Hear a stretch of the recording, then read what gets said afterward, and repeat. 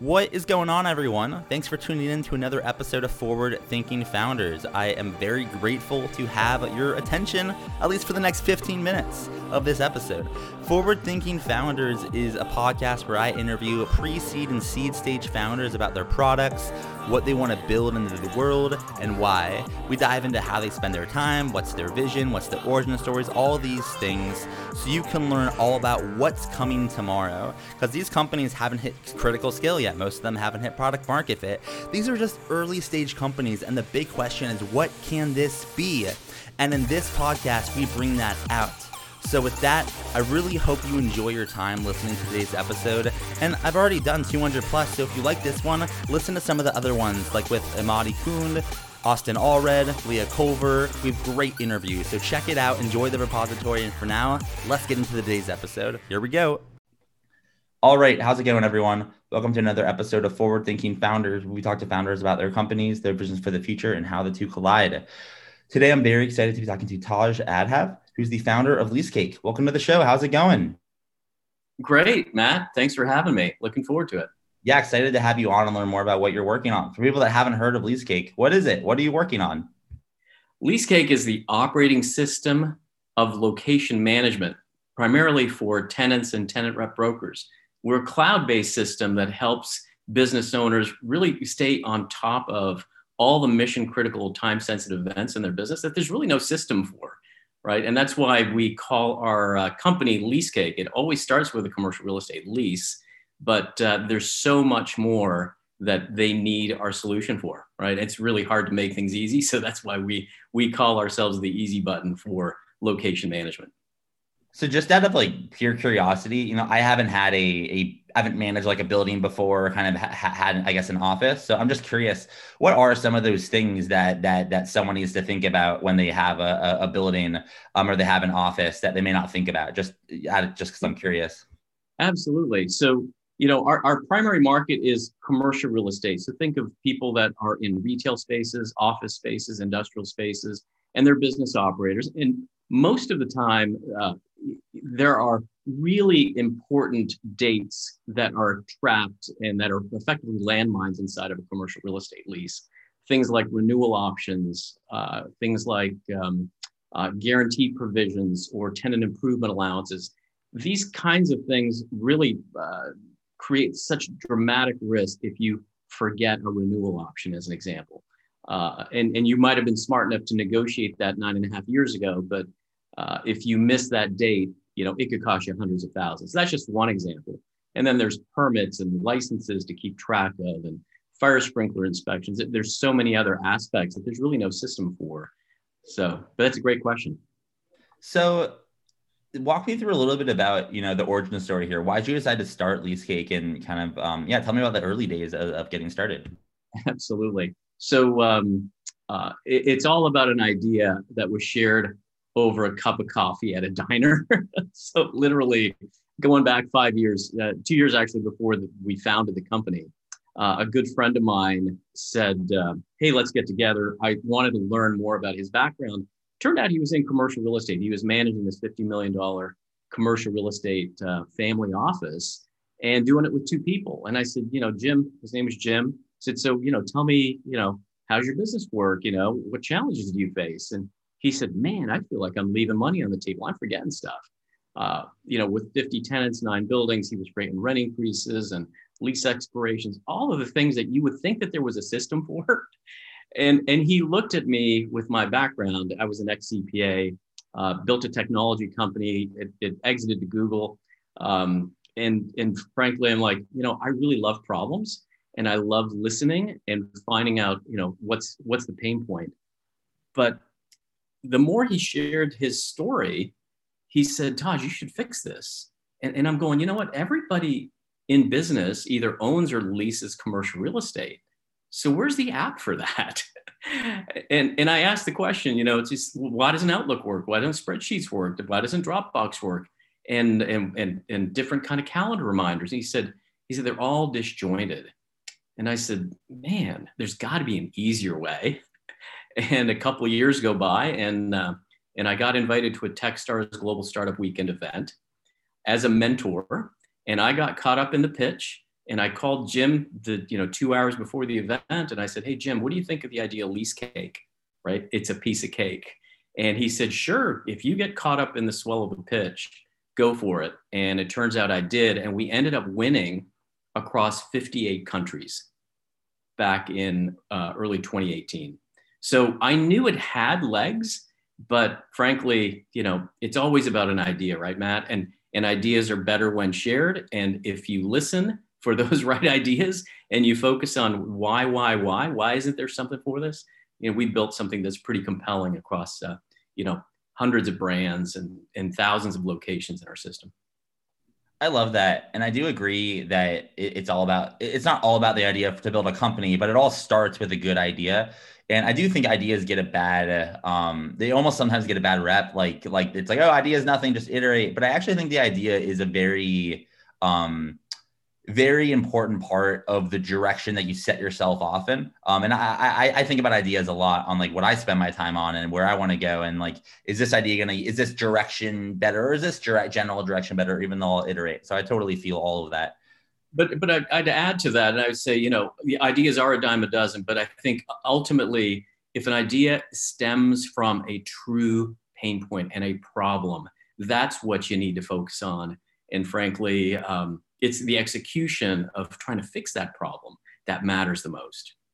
100%. I 100% agree. So walk me through, speaking of kind of execution, like, you're running this company. Walk me through a little bit about like your average day. Not everyone knows what it looks like to be, leading a company, leading a early stage startup. What are you spending your time on a day to day, even though I'm sure it changes very, very much so? Yeah. I mean, there was probably like three distinct chapters. One was, holy crap, what have we done here with two people in the company? How do we, get this prototype launched and roll it out? So it was very much like, let's bring really smart people into the fold. So the first chapter was, about 4.5 people building the product, get it rolled out. And then it was raising capital, right? So that was the next chapter. And so it was about getting as many meetings as you could. And certainly COVID made a big impact on really speeding our route to market adoption. But today, we've closed our Series Seed round. It was oversubscribed. We're really, really proud of that. And, we've now found visionary investors that see the future of an operating system. So today, my average day is hiring people smarter than myself, smarter than ourselves, making sure that we focus on talent and value creation at every turn. But I think really it's about getting those people in the door, but letting them run free, right? Just giving them some free rein to say, I trust you. This is why we've hired you. And this is the mountain that we're climbing. So it's really about, bringing in and growing the team and scaling, frankly. And then just one quick question on that front, selfishly, because I'm curious. I don't ask this often, but I'm curious because you brought it up. Like, what's the first thing that you do? Like you say, you raise money. Congrats on that.